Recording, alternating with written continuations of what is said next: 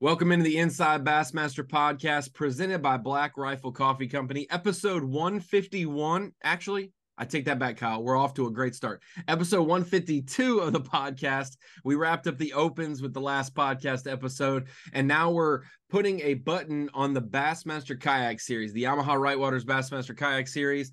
They finished up their season just a few weeks ago. In the middle of all of those, you had the Nation wrapping up, you had the opens wrapping up, college bracket was just before that, and then the Kayak series as well. So the tournament season, we've been saying this for a couple of weeks now, it's basically done. We have the team championship left, and we have Redfish Cup later this week. So you're on the road, headed to Redfish Cup now. I'm in the house getting ready to do live this week for it as well. But ending Kayak series on a good note. Yeah, I don't know how many times we've said this, but naturally, I don't think there's ever an end to this. This stretch of like 9 weeks or whatever it will have been after the Redfish Cup has stressed my brain to the maximum limit, I believe. Not necessarily from traveling or one specific thing, just constantly always being on top of the next thing. That's just kind of the way this sport is, and it's how bass is, and we stay on top of it, and it's a lot to handle. But yeah, like you said, exciting to get the kayak season over with. Not for the sake of just getting it done, but a very unique tournament to end the season. A few down the stretch that were really interesting. I just remember seeing on the schedule the last kayak tournament being in two things: one in October and two in Pennsylvania in October. And I was like, what is going on? Who knows? Here? Yeah, it could be snow sledding. Yeah, that's what I said. I was like, man, that doesn't seem right. And then, getting to see the coverage from Mark Cisneros and see it all go down on Bassmaster.com, I was like, wow, that actually looks like really sick. It's a really cool place that I didn't know much about. And obviously later on, we'll get into that as well. But yeah, some great tournaments down the stretch to finish off the season in the kayak series. I love this time of the year because all of these different trails that are not the Elite Series are determining classic spots. Some of the final classic spots of the year are determined. We whittle that down. Also, I love this time of the year because we're hot in the middle of the NFL. Baseball's at the tail end, so now we can finally pay attention to what matters, the end of the playoffs. And then the NBA is starting, and we still have fishing going on, college football, everything's going on. And so before we get in our first guest of the day, Michael Cates, who was the Possum Kingdom winner, I got to give some love.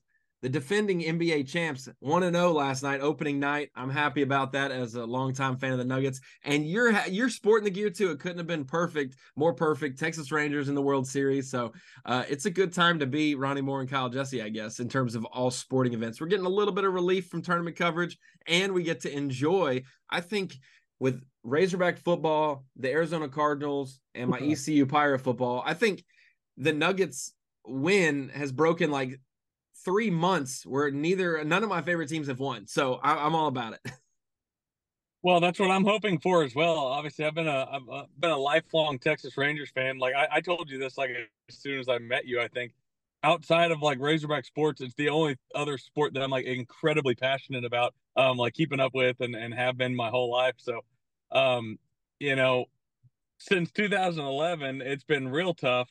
But I mean, 2015 and 16 obviously had some good seasons. But as far as making deep playoff runs, it's been since I was, before I was even in high school. It's like ninth grade, eighth grade, time frame. So super exciting. And like you said, for the lack of success all the other teams I root for are having, especially just Razorbacks, football, it would definitely make up for it. I would trade a Rangers World Series for like 6 seasons of bad Razorback football. Like, and I mean that. I do not like I have not to this day. I have not like been able to like get past the 2011 World Series where the Rangers blew it in Game 6. So if the Rangers can pull it off, I think that will make up for all the bad football we've had to watch for Arkansas.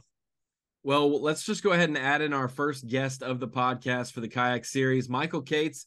Not far from where your Texas Rangers play, Arlington, Texas. A little bit west of there was where Possum Kingdom was. It was the 4th stop of the season. We already did Gunnersville, the Kayak Classic at Chickamauga, and then we had Hartwell in the past podcast. And now we've got Michael Cates on for his Possum Kingdom victory. Kyle, like we mentioned, first guest of the podcast, Michael Cates from Texas. We're going to the Lone Star State, and that was where the fourth stop of the kayak series went this year, Possum Kingdom. I just love saying the name of that lake, Possum Kingdom, Possum Kingdom. Hopefully, it's in that Fort Worth metro area, a little bit west of there. And Michael, word through the grapevine is you have great success there. I'm not going to call it luck because when you do it more than once, it ends up being a trend. I heard Possum Kingdom's been pretty good to you over the years.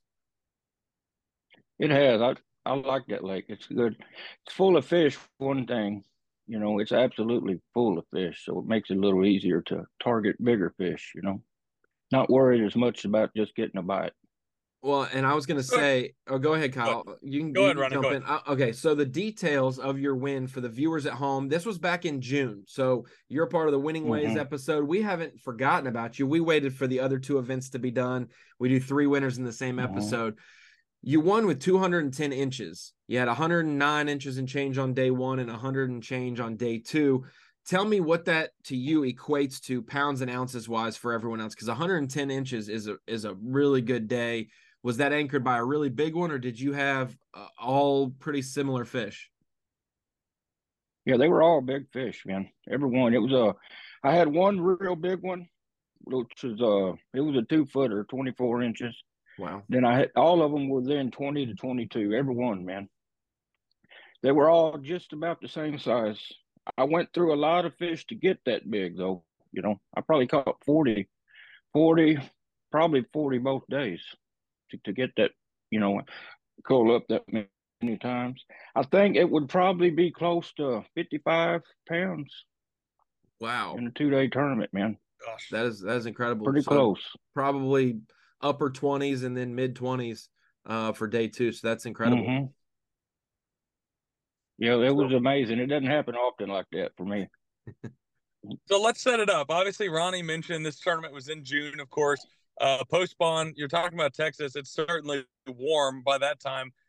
Just talk to us a little bit about, one, the lake itself, because it's not a lake that I think a ton of people are familiar with, just from the lack of national, big tournaments there previous to the last couple of kayak tournaments there.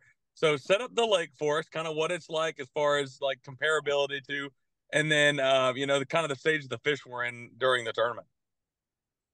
Well, it's a riverine lake. It's on the Brazos River system, but we don't have, our rivers don't flow much here, so it's not like what other parts of the country where we have flow. But it's a rocky lake. The upper end is a little bit turbid. The lower end is gin clear, 10 to 12 feet. And I was in the middle of the lake, and it's a very popular recreation lake. Docks everywhere, big boats, water skiers, you name it. And at that time of year, I'd actually never fished this part of the lake before the week prior to this tournament. It was right within the on limit. When it came off limits, I went. And I picked it because it's post-spawn and it has huge flats. There's 3 big, huge flats in this little area. And so, man, it was, I actually found those fish the week before the tournament.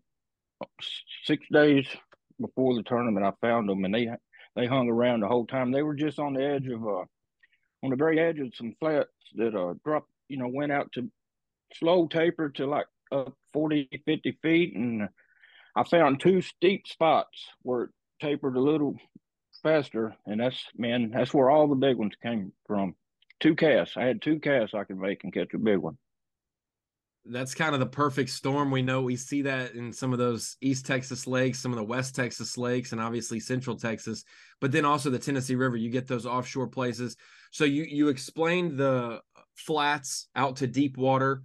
And then when I was researching about your victory, it said a Carolina rig, which is a great bait for slowly dragging, probing offshore cover, and then a 6XD. For one, the first thing I thought about was, how difficult is it to sling a 6XD and get it down to the depth you want while in a kayak, managing boat positioning, wind? You've got it. It's hard enough sometimes making a good cast with a crankbait to that depth, in a big boat. So in a kayak, was there some difficulties? And had you gone through some other baits and realized these were the best two because I could be precise with casts a lot easier? Through I love deep cranking. All my best memories of my life when I've had unbelievable days was deep cranking. And I quit when I went from a boat to a kayak for those reasons you just listed. I couldn't. It pulls the kayak to you. You can't get any depth. But now I have spot lock, man. So I just spot locked and threw out the back. And it was I mean, I had to go through too many fish with a worm or a Carolina rig to get a big one, but the bigger ones would eat the crankbait more regular. That's why I chose it. And at the end of about the last 2 hours left in the second day, my hand was just so cramped I couldn't throw it. That's when I started dragging, and they were biting every cast, man, right to the end. It was amazing. Michael, you mentioned obviously you went from a boat to a kayak. Just kind of wondering from your perspective, one, how long you've been in the kayak game, and especially in tournaments, and then two, just what the growth has been like, just from the last handful of years that I've been, closely paying attention to it. It seems like it has grown so much. Could you just speak to that any? Yeah, I think it was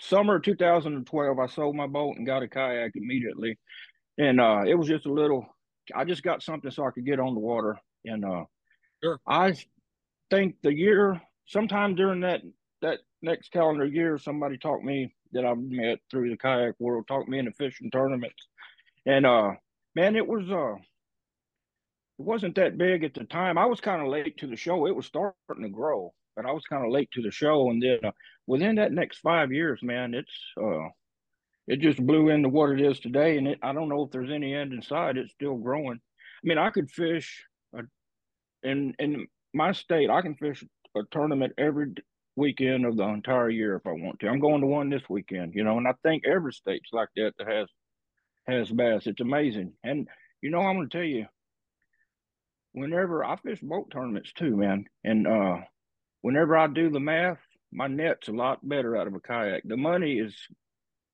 I mean, it's not $100,000, but the money's good. Where the bank account justifies it for sure. Well, especially if you're as good as you are. I mean, trophies over your shoulder. For me and Kyle, no tournaments justify spending the cost. But it doesn't matter for us. So what was it like for you to have such a big day one? Were you in the lead on day one? And how big of a lead? And then on day two, did you think at any point you might have given it away? If they're biting right up to the last second, did you wish, man, I wish I had another hour? Or if they're biting here, they've got to be biting elsewhere for other people right up to the buzzer? Well, I was in the lead by a significant margin after day one. I mean, I had my best kayak tournament day of my life. I hope I was leading, Yeah. And it was a significant margin. But I'll tell you what, they sent the camera boat to me the next morning. And at 10 o'clock, I didn't have a bass, man. And the day previous, I stopped fishing by 9 o'clock. I mean, I had everything I had by 9 in the morning. So I was starting to sweat it a little bit. And I finally gave up on the spot, man, and just went to go get a limit. Well, ended up catching a limit by right at noon. I was in the lead, though. My wife told me later I was in the lead, but I didn't know it at the time. So I had a small limit, and then I went back to the spot, man, and it was every cast from noon to 3. I mean, literally every cast I'd catch a fish, a good fish, and I'm not even sure it was happening so fast. I'm not even sure I put my 5 biggest ones in on day 2 because I had so many pictures, man. I couldn't, and I was running out of time. I was sweating, and I haven't even went back to look, but I had like 40 pictures of fish that all looked the same from that afternoon, man. And it was hard. And no cell service. That's crazy. So no cell service. The process. So walk us through the process. You're a 51-year-old man. Maybe for the 21-year-old anglers that hatched, just the other day, it might be easier to keep track, tech savvy. What's that process like of finding the fish, catching the fish? Now you got to get it in the boat, put it on the board, do all those things. So tell me your process of that. Are you a guy that enters them as they happen, or all at the end of the day before, you know, the deadline of entering. I think that's like, what is it, an hour after the tournament's done that you can enter your fish by Yes, before sir. they're DQ'd. So yeah, are you a wait till the end of the day guy and surprise everyone on there, or are you a as it happens?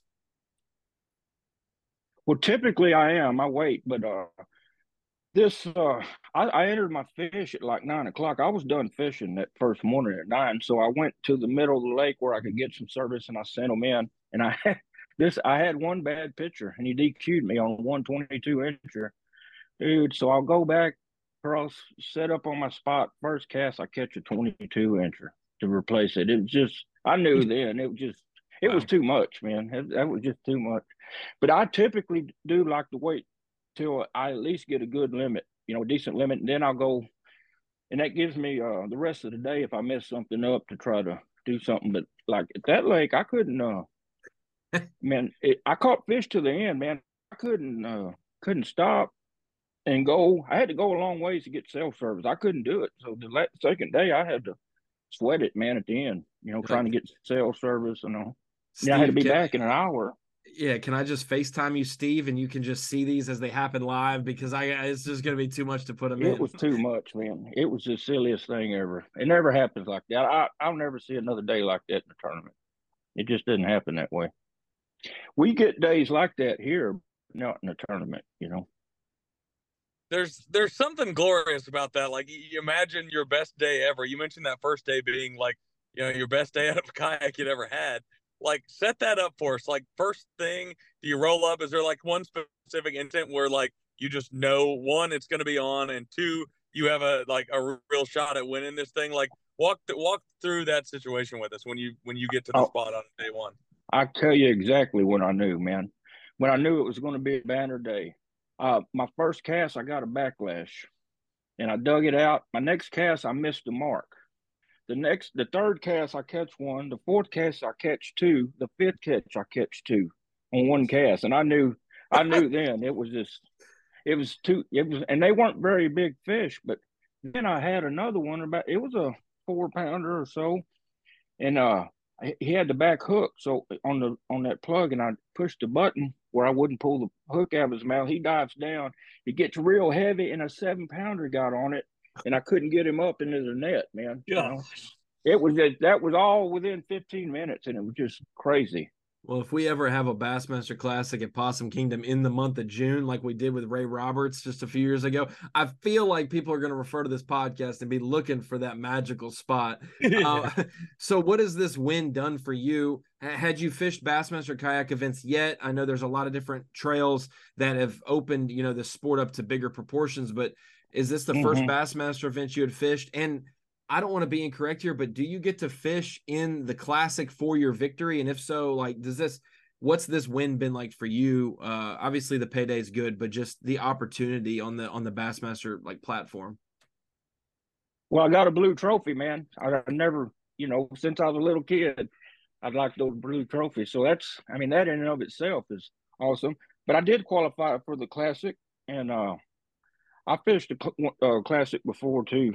I mean, not the Classic. I fished the Bassmaster series before one time. I have a hard time traveling because of work. That's my thing. Otherwise, if I could afford a week or a month, I would do it, you know.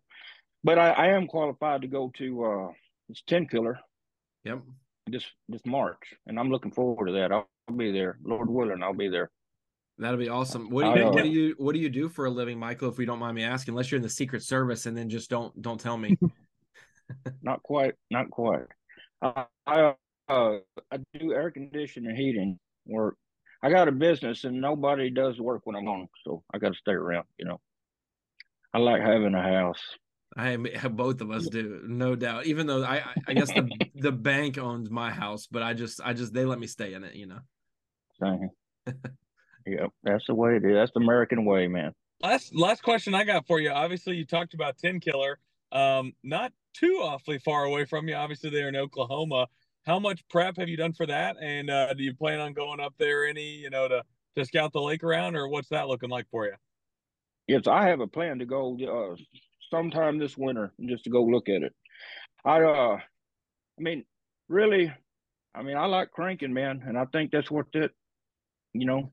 I'm a flipper, a dragger, and a cranker. And I think if it's in the bushes, it'll be okay. Or if it's not, I'm just grind the crankbait off, bill off of a crankbait and see what happens, man. Obviously not giving away any information here, but I've had the opportunity to fish 10 Killer a lot, Yeah. having went to school in Fayetteville, and that is a really, really fun lake. And I'm looking forward to seeing what you guys are capable of doing there. Yeah, I'll tell you one thing. In my research, I didn't realize how prolific the bigger smallmouth are, man. I thought a smallmouth was a bonus, but it's the other way around, man. So I'm looking forward to that. Now, that's something I don't get much of, smallmouth fishing. There are some good ones, that is for sure. Michael, before we let you go, can you give us a rundown of what your kayak setup is? Some guys have multiple kayaks based on the body of water, but if your banner days are all offshore, you might have a nice platform. So what's been the bet? Have you switched since that original 2012, and what's your progression for your rig and setup and kind of, I guess, how many rods you carry with you, stuff like that? Well, my kayak is a native Titan 13.5, whatever. It's the biggest, widest, stablest kayak they make.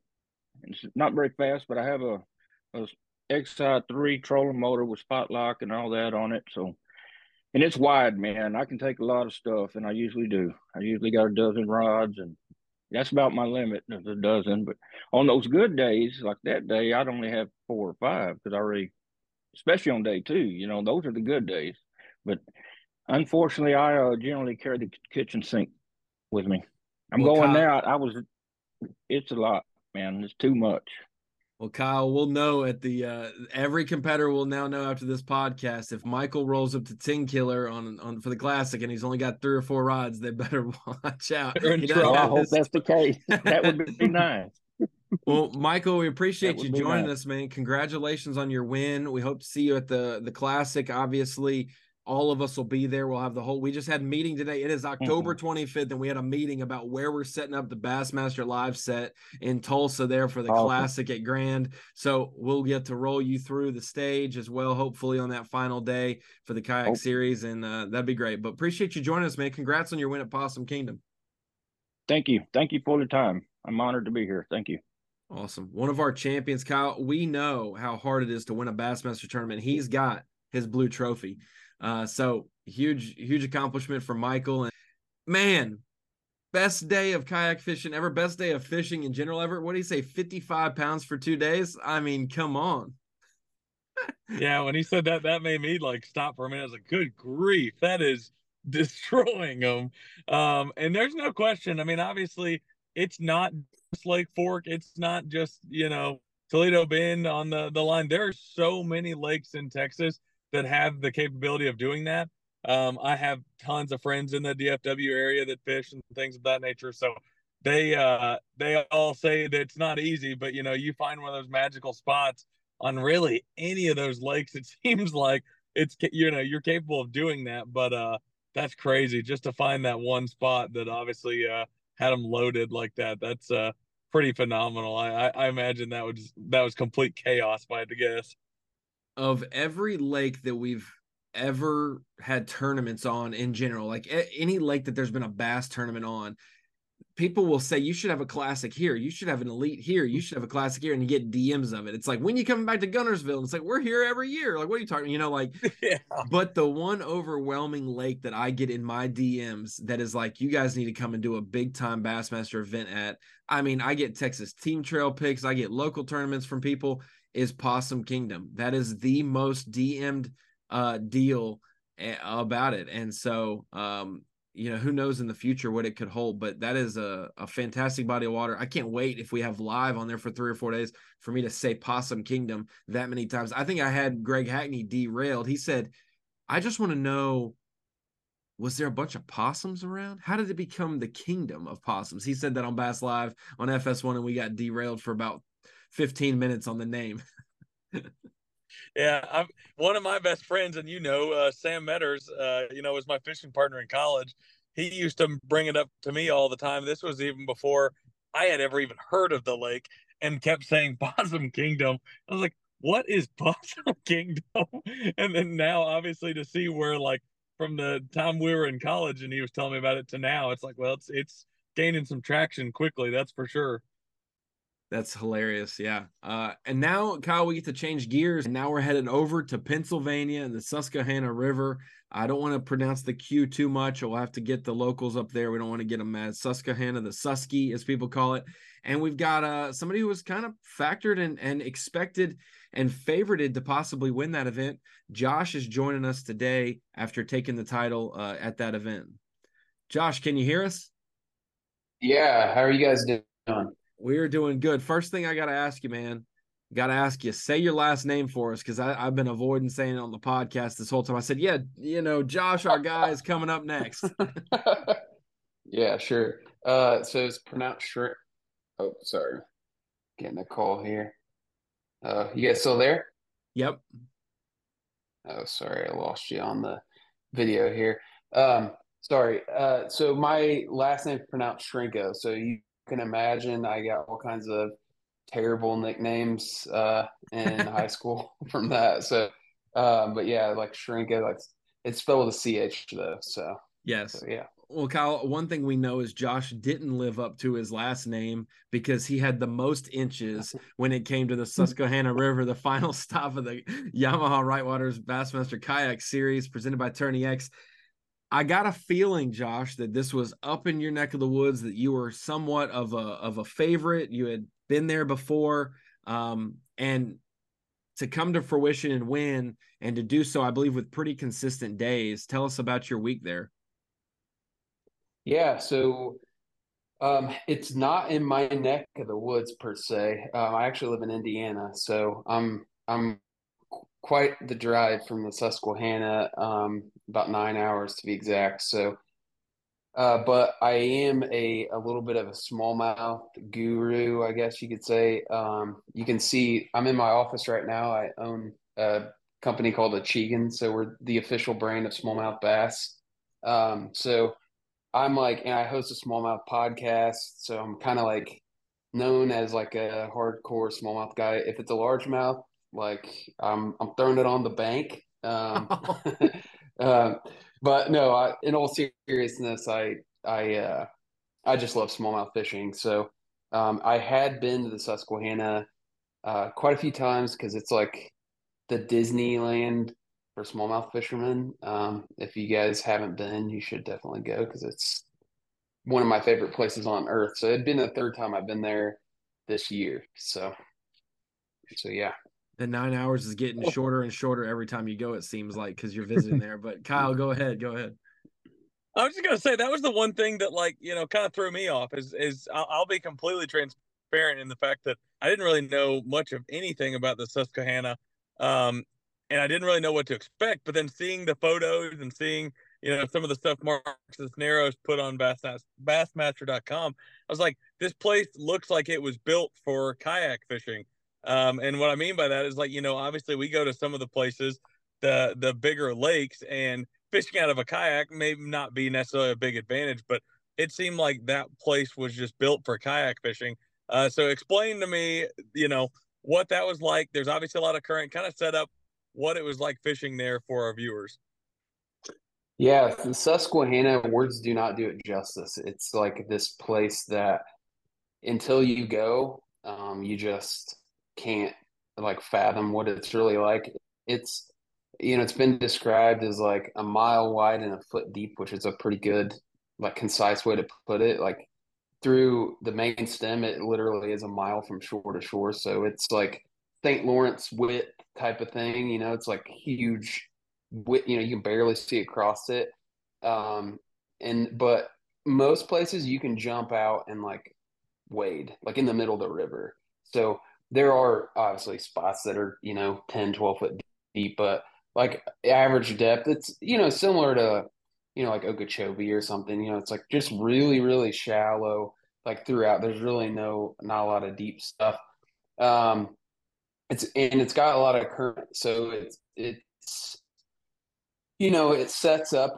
I would say it sets up. You're fishing at kind of like a huge creek. Is really what it is. Like it's Sure. this huge creek, and when you first get out on it, it's like It's similar, like I said, Okeechobee, but like any place like that has a ton of cover, like all those like cypress tree lakes down in Louisiana and that, like where it's like you look and everywhere looks like there should be a fish. Sure. This is what this place looks like. It's like there are boulders everywhere, there are runs everywhere, there are islands everywhere, there's grass everywhere.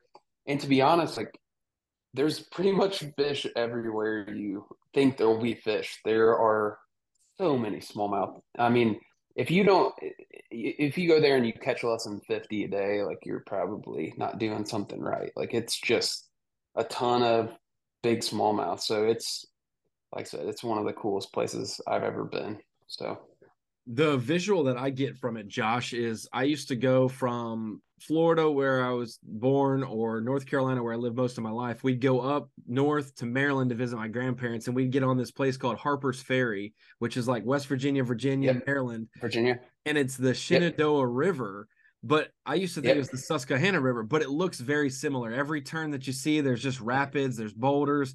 And so how with such a vast place, but all similar depths and things, how does someone go about choosing a spot, especially in the boat you guys are given or use the equipment that you have?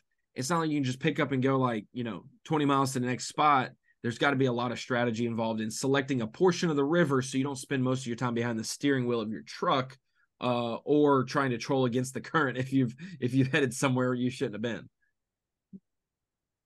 Yeah, I mean, it's tricky, because I fish. I have a jet boat that I fish out of a lot. Actually, the last couple of times I went to the Susky, I've taken my jet boat, and that's a lot better because you can just fire it up and go somewhere else. The kayak, and I don't fish with a motor in the kayak, so I'm like, I have a inflatable Hobie, so I'm like pedaling everywhere, and no electronics, nothing like that. I'm just, I got something really light that I can kind of portage and take where I want.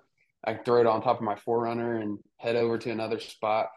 As far as like where you fish there, you could have won that tournament in any given stretch. Like it isn't a place where like, oh, if you know this like secret place, like, oh, there's all these big fish. It's like anybody could have won it on any given stretch. There's just so many fish in that river. It's insane. But you kind of have to like break it down. I try to break it down kind of like a lake and just say like, okay, I'm going to concentrate in this particular area and like figure out in the fall specifically, you're trying to figure out like where these fish are kind of at in their migration. So they're starting to feed up for the winter. So they're kind of coming out of those like summer patterns where they're just spread out everywhere and they're starting to kind of bunch up, school up.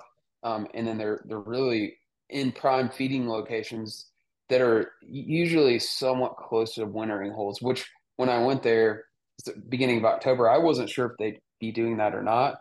And I found some fish that were like the very first kind of wave of group of fish that were moving into these feeding areas, and they were like the biggest. They were like the alpha dog fish that had moved into this area and were feeding. So that's kind of how I found the fish. And I fished, honestly, I fished pretty miserable for 2 days. Like I wanted to be out running and gunning and hitting the main river.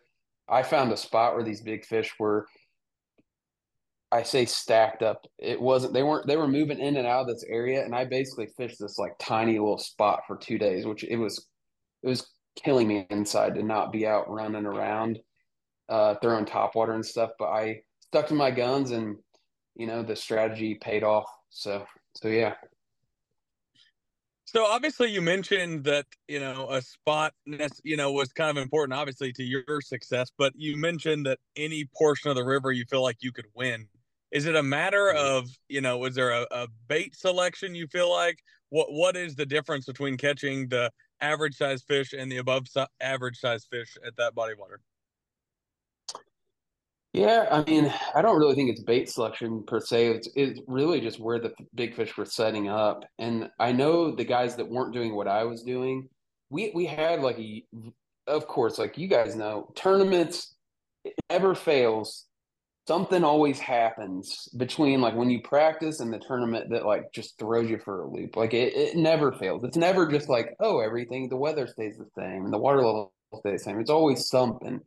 In this particular one, we had like two things. One, a cold front moved in on day one, like big time. Like it was like, it went from being like 80 degrees to like 60, high, like within a day. And then there's this big inflatable dam on this river, which sounds crazy, but there is this dam that they inflate at the very top of the main stem, and it creates like this lake above the main stem where people can pontoon boats in. And well, at the end of the year, they deflate it to like basically let the fish, migrate up and down that dam.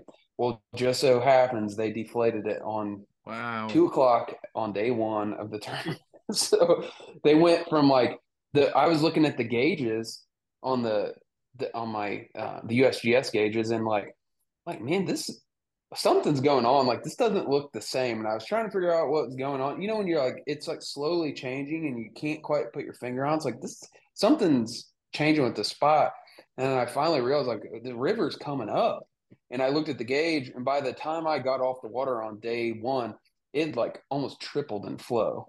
So it was like, it was like pushing a bunch of water. And on the Susky, when you get like a big flush of water like that, those fish go absolutely nuts. And they were, from what I was talking to guys that were fishing the tournament, and they were basically positioning, all the big fish were positioning on those islands, like at the very top of the islands. And if you figured that out, you were just busting them all day. There was one of the guys I was in the house with caught like 80 fish over 18 inches on the day two of the tournament. So they were just, you probably couldn't miss, honestly. And I was in that spot. My spot was kind of like this very specific area where these big fish were at, but there weren't a ton of them. I only caught 8 fish on day one and 9 on day two. So I was like, I wasn't catching a lot of fish, but every single one of them were like giants. So that's kind of how and I was throwing big swim baits, to answer your question. Biggest I had in my box. So yeah. Before we get into the bait talk a little bit more, because I'm intrigued by that, big baits with smallmouth and things like that. Obviously something that, people who don't fish for smallmouth wouldn't think to throw, but since you're all about the bronze, you would throw it. So give us the rundown though, your thought process as the end of day one comes to a close. You've had a good day. You hadn't got a bunch of bites, but now this whole change has happened. And was there something in your mind that's like, when the water flow does what it's going to do, they get to biting, I'm either not secure in my weight or my inches that I've caught day one, and I can easily be overtaken by someone's just magical day, or I'm losing confidence in only getting 8 bites, and I need to go and jump in with the groups and fish, more of the main drag than a little spot off of it. So was there some mental doubt there or reassurance based on the household that you're staying in? So I led wire to wire in this tournament. So I kind of was like, I don't think there's any way I could have abandoned that area on day two. Like it just wouldn't, you know what I mean? It's like if I went back there and I didn't do well, like I kind of was like, I could live with myself, because I'm like, hey, you don't leave fish to find fish. That's like the general rule of thumb. And I had fish, and big ones. So I didn't necessarily consider not going there. But what I will say is, like, on day one, I was throwing like visual patterns where they weren't throwing off a lot of vibration. Like the fish were visually seeing the bait and coming and eating it.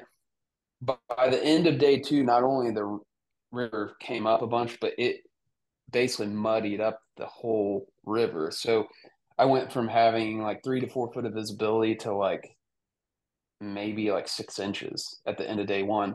And like it was getting progressively muddier and muddier, but it didn't really muddy up until like the last hour of the day. I already had all my fish, so it didn't really bother me from that standpoint. But going into day two, I was like, I know I'm going to go back to this spot, but I don't think they're going to eat the same thing that they ate on day one. So I kind of was like, that kept me up at night a little bit, that I was like, all right, what am I going to do first thing in the morning on day 2. I'm going to get there. And my kind of test was I'm going to put my boot in the water as soon as I go to my ramp. I'm going to put my boot in the water. And if I can see my boot like 8 inches into the water and it's still dimly lit, like I'll be like pretty confident in what my plan is. If I put my boot in the water and I can't see it, then like we're going to have some issues. Because, if it gets muddy up to a certain point, like it's just hard to like have confidence a fish can even see. You got to drag it right in front of their face. And this area, there weren't like these like very specific targets I was throwing at. It was kind of a big wide area. So I was having to fan cast this area, and I didn't have these like, I knew exactly where the fish were sitting. So luckily I got to the spot on day 2 and I did see my boot, and I was like, all right, let's go. So Kyle, I've never heard someone do the boot test, but we now know that that's a thing for kayak angling. Yeah, for sure, man. So obviously, Ronnie mentioned that we were going to get back into the bait talk itself. Said you were throwing some of the bigger swim baits you had. What were they specifically, if you want to get into it? And, how big are we talking? And was it a matching the hatch, or was it just to eliminate the smaller bites? What was the thought process behind, going with the bigger baits? Yeah, so I kind of heard, first off, I'll say, like, I'm not like a big swim bait guy. Like, it's just not like, I think you're stupid if you don't at least have some and, have used them before. But I'm definitely not in the swim bait culture. Like, I got all these high-end swim baits. I have one little box that's like not even with my main tackle that I have my swim baits in, and I made sure I brought that. But I like didn't necessarily intend on it. I just heard whispers of guys like, "Oh, I'm catching them on this or that." And so I was like, "Okay, well, I'm gonna at least bring them." And when I got to this area, I kind of approached it from a methodical standpoint. I would fish kind of across this area 2 or 3 times, and then I'd switch baits, fish across it 2 or 3 times, and I'd just keep cycling through patterns until I got something that would, something would eat. And I spent the first 2 hours of day 1 without a single bite. And I ended up tying on a 6-inch bull shad, which is like, it's the original, resin bull shads. And that's like one swim bait I have caught fish on. And I was like, I know that these things will hunt. So I tied it on, and like, I smoked 3 fish like pretty quick on it. So I was like, all right, like I got something here. I got my 4th fish on it. And then, so it was like probably within like an hour, I had 4 good ones, like real good ones. Like for boat guys, like these are like 4-pounders. Like these are big smallmouth boat guys. And I love it. Yeah, they go by weight. So I probably had one that would have went 5 in that tournament. For a river smallmouth, it's freaking giant. But so I was throwing that bull shed, and I hooked into what I thought was a catfish. This spot, that's why there's only big fish in there. There's like huge catfish in that river. There's muskie. There's all kinds of stuff. Like this area, if you're like 15-inch smallmouth, dude, you're getting eaten. Like you're not gonna hang in this spot. Well, I hooked what I thought was a big flathead, and I saw it kind of swim under my kayak. I'm like, oh my God, this thing's huge. I don't know what this is. Push my button. I'm like letting this thing run, and dude, a freaking 48, 50-inch muskie comes jumping out of the water, like bull shad hanging out of its mouth. I'm like freaking out. I'm like, oh my God. And I'm like, the only thing I'm thinking about is like, gotta get this bull shad somehow. I gotta get this bull shad back. And I fight this thing for like 5 minutes, dude. I mean, it's like just taking me, it's pulling my kayak. I'm like pedaling backwards, trying to like drag. I was trying to get to this little island because I was like, if I can just get to this island, I can at least like beach it somehow. And it jumped like a 3rd time and just sliced my fluoro leader, like done. Bull shad's gone. I got 4 fish, so I'm heartbroken, dude. I'm like, oh my God, I can't. How do I have no other draft swim baits like that? Yeah, how do I make this mag draft jointed? yeah, exactly. I had some like big S waivers that was the closest thing I had. But like a glide bait just doesn't have the same like movement that those bull shads do. Sure. It's a lot like bigger. Like that bull shad's got a real tight movement to it. So I was kind of like, all right. So I threw a glide bait for like 2 hours, dude. I didn't get a bite. So I'm sitting here with 4 fish. My bait's gone, dude. I was a wreck. Like mentally, I was like thinking about if I was even gonna like fish day 2. Like I was like, if I go with 4 fish, dude, like I'm gone. Like there's no way. So I decided to kind of get my wits about me. I pulled off onto that island and retied. I went through my swim bait box and I had a mag slow. If you guys are familiar with it, it's like a mag draft, but it's like a little bit different tail on it. It's got the feather on it too on the bottom. Yep. It has the feather on it. And I tied that on, and dude, it was like I threw 3 casts with that thing and smoked a 20. So I was like, well, I got my 5th fish, and then I ended up upgrading a couple more times with that mag draft or mag slow, which is, that 5th fish was like, dude, it literally was like the biggest sigh of relief I've ever let out in my entire life. Because I didn't look at the leaderboard all day. Like I didn't know what other guys were doing. I just knew I had 4 big ones. And when I finally got that 5th one, I uploaded all of them, and then I was like in first. So I was like, all right, So that was day 1. So you guys want me to stop here or keep going for day 2? Well, we need to pause and tell Buka he needs to hook this up. Buka. I was gonna ask two questions. Have you bought any more bull shads since? And 2, if you could say something to that muskie right now, what would you tell him? Yeah, dude, I don't have any other bull shads, unfortunately. Yeah, I was gonna order a couple. Don't tell us it's a money thing. Don't tell us it's a money thing. No, definitely not. I'm more than happily will spend $50 on a swim bait, but so the muskie thing, dude, would have been awesome to catch. Like I was like, that was the biggest muskie I've ever seen in my life. Like, and I'm not a muskie guy at all, but I've caught a handful of them smallmouth fishing, and the muskie things like. I was like, oh, this is any other time would have been the cool thing. But like right now, like not right now, dude. Like, did you really have to eat this right now? I knew I wasn't going to get that thing in. It was so big. If you were fun fishing, it'd be like, oh, heck yeah, it's a giant muskie. Oh, dude. Yeah, I would have been like, this is awesome. And it wasn't just any muskie, dude. I'm telling you, it was like I have a big hoop net that I use. Like a buddy of mine owns this net company. You guys should check them out. They make nets out of recycled hockey sticks. It's really, they're awesome. Gussie posted about broken. Yeah. My buddy owns that company, but he had hooked me up with this brand new net. I just had a really big hoop on it, and like, dude, I was like, "There's no way this thing is not. There's not a chance this thing is going in this net." So I didn't even think of that. It was that big. Like it was tall, it was long. Like, dude, it was a giant. But I just knew it was so big. I was like, dude, there's no way I'm getting this thing in. Like it just wasn't happening. So it was just I was hanging on, waiting on it to either give up or break me off, and it broke me off. So, yeah. Unreal. Yeah, go into day 2 for us, because like we said, you led wire to wire, but there were so many things that changed. You did the boot test, and then did the mag slow, work for you on day 2, or did you have to adjust once again? So I actually completely shifted gears on day 2. And it was more like just kind of relying on my experience and being on that river a few times. There's like 2 baits on the Susky that like have a little, it's like, I don't know. I think red crank baits used to be big on like fork for a long time. That was like what guys like, there's like certain baits on certain bodies of water where guys are like, oh yeah, I throw this.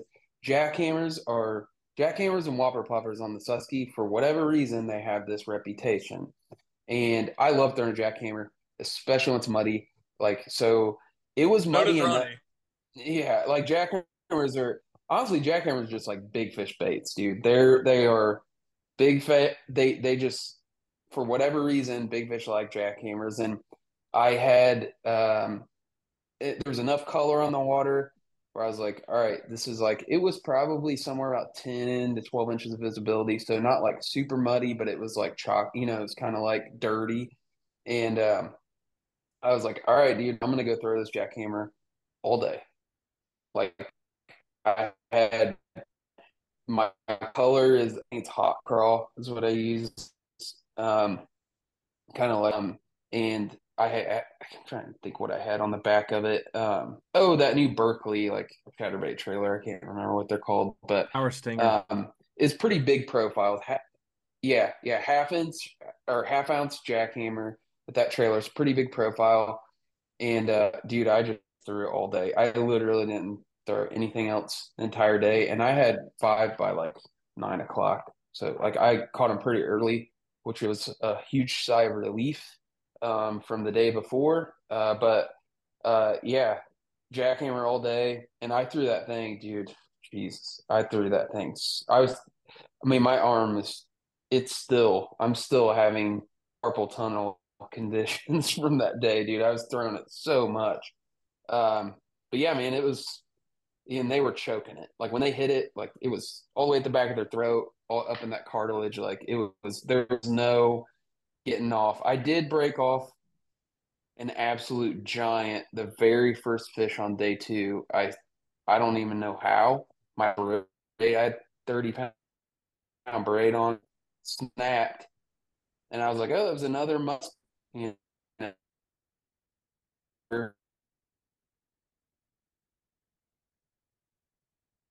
my jackhammer hanging out of its mouth. So, but other than that, I didn't miss a single fish, which was like, that's what always happens to me during tournaments. I lose big fish. You know, it's like every guy knows, every tournament fisherman knows about that. But I didn't lose any fish this tournament besides that one, and that's, you know, every stars kind of aligned. So, Hey Kyle, you want to go to the Susquehanna with me and throw chatterbaits? Yeah, no, that sounds like plenty of fun. Dude, one thing I did notice when I read the story about the tournament, of course, when it happened was, you know, you mentioned in there that you're not a big national tournament guy. You know, one, was it just a decision because it was on the Susky and you wanted to fish there that, you know, you want to jump into this tournament? And then two, you know, has this, you know, win kind of propelled your thinking to where, you know, maybe take a bigger jump and fish more national tournaments? Yeah, it definitely gets me thinking about it more, especially when you know, get a big check and a blue trophy. It's like, I want to do that again. But I will say this, like I fish all my locals, like kayak series around here, and I do pretty well. Like I think it's like my 4th win of the year that, you know, from tournaments. And I just don't, I own 2 businesses and I have 2 girls at home and a wife, and like it's tough for me to like travel to, like when I travel, I'm usually fun fishing. A tournament just takes up so much time Sure. if you do it right, because you have to go practice and then fish a tournament. It's expensive. You got to get a place to stay and all that. Um, I usually try to fish one national tournament a year. I started that last year. So I fished the Susky last year here, and it was, I didn't do that well. And I was really salty about last year because I was like, I know I'm better than 50th place or whatever I got. So this next year, I was kind of like, I'm going to go back and fish it again. And I was prepared this time. You know, I was doing research, and I didn't go with a bunch of buddies. I went with buddies last time, and they were all wanting to fish together and stuff. And like in a tournament, like you really have to like lone wolf it if you want to do well. You can't be compromising your put-ins and your locations with buddies. But yeah, as far as like, I would fish more. I'm just not, like, honestly, I'm not a big lake guy. Like I fish lakes all grown up. I fished out of a bass boat, tournaments and stuff growing up, and I got into rivers, and it's just so much more fun. I don't know if it's like, yeah, it's just like, I mean, dude, you're just catching fish, and you know, you getting visual eats all day, catch them on buzz baits and flukes and, you know, jackhammers and stuff like that. Like, I don't want to be sitting in the middle of a lake in 40 foot of water looking at live scope, you know, with the Ned Rager drop shot. Like, it's just not like that fun to me. And there's only so many natural tournaments that are in those kind of places. So the only other one I did think about going to the New River this year. I think the Hobie series went there. I was going to do that, and I had to pick between the two, and the Susky won out. So yeah, and I am going to fish the Classic. And there is a river that goes into that lake. So who knows the level tend in to think I'm gonna late March. We'll see. But yeah, all I heard from that, Kyle, was that rivers are easier than lakes, and he likes rivers. That's all I heard. That's all I heard. You can power fish all day. You don't have to work hard. You can just enjoy it and do good things. I agree with you. And me and Kyle, the lower unit on my boat, the old lower unit, shows that I try to do the same thing you guys do in kayaks, but in my bass boat, and that's not always the best thing. So tell us a little bit. I was looking at your Instagram account as well, the About the Bronze account, and I saw an orange smallmouth. Can you tell us that story about the orange smallmouth before we let you go? Yeah. Sort of like a fish of destiny, man. I'm like, kind of knows like the smallmouth guy or whatever. And I was out fishing the Muskegon River in Michigan. It's actually a big, like, guys fishing for steelhead and salmon. It's a big salmon river. But I'm like the only idiot out there fishing for smallmouth. So every time we're out there during like a salmon run, guys are like, "What are you doing? Why are you fishing over there?" I'm like, I'm a smallmouth guy. But I had my jet boat there, and we were first fish of the day, man. I went out with my brother and it was on a buzzbait, and I saw the fish come up and eat it. I was like, "What in the world is that?" And I'm like reeling it in and get it up, and it's like, dude, this is a smallmouth. Like, I've never seen anything like this before. And it had a condition called xanthism, which is like where the pigments turn yellow, but because the smallmouth is brown, that yellow basically comes out as an orange color. And this fish was like the perfect, like, there weren't a bunch of spots on it stuff. It was like one of those smallmouth that are kind of like just straight bronze, like sandy. So the whole thing was like bright orange. And like, if you've seen a picture of it, you understand. It's like, it looked like a straight up goldfish. Like, I mean, there was no other way to say it. Yeah. Like, it was like,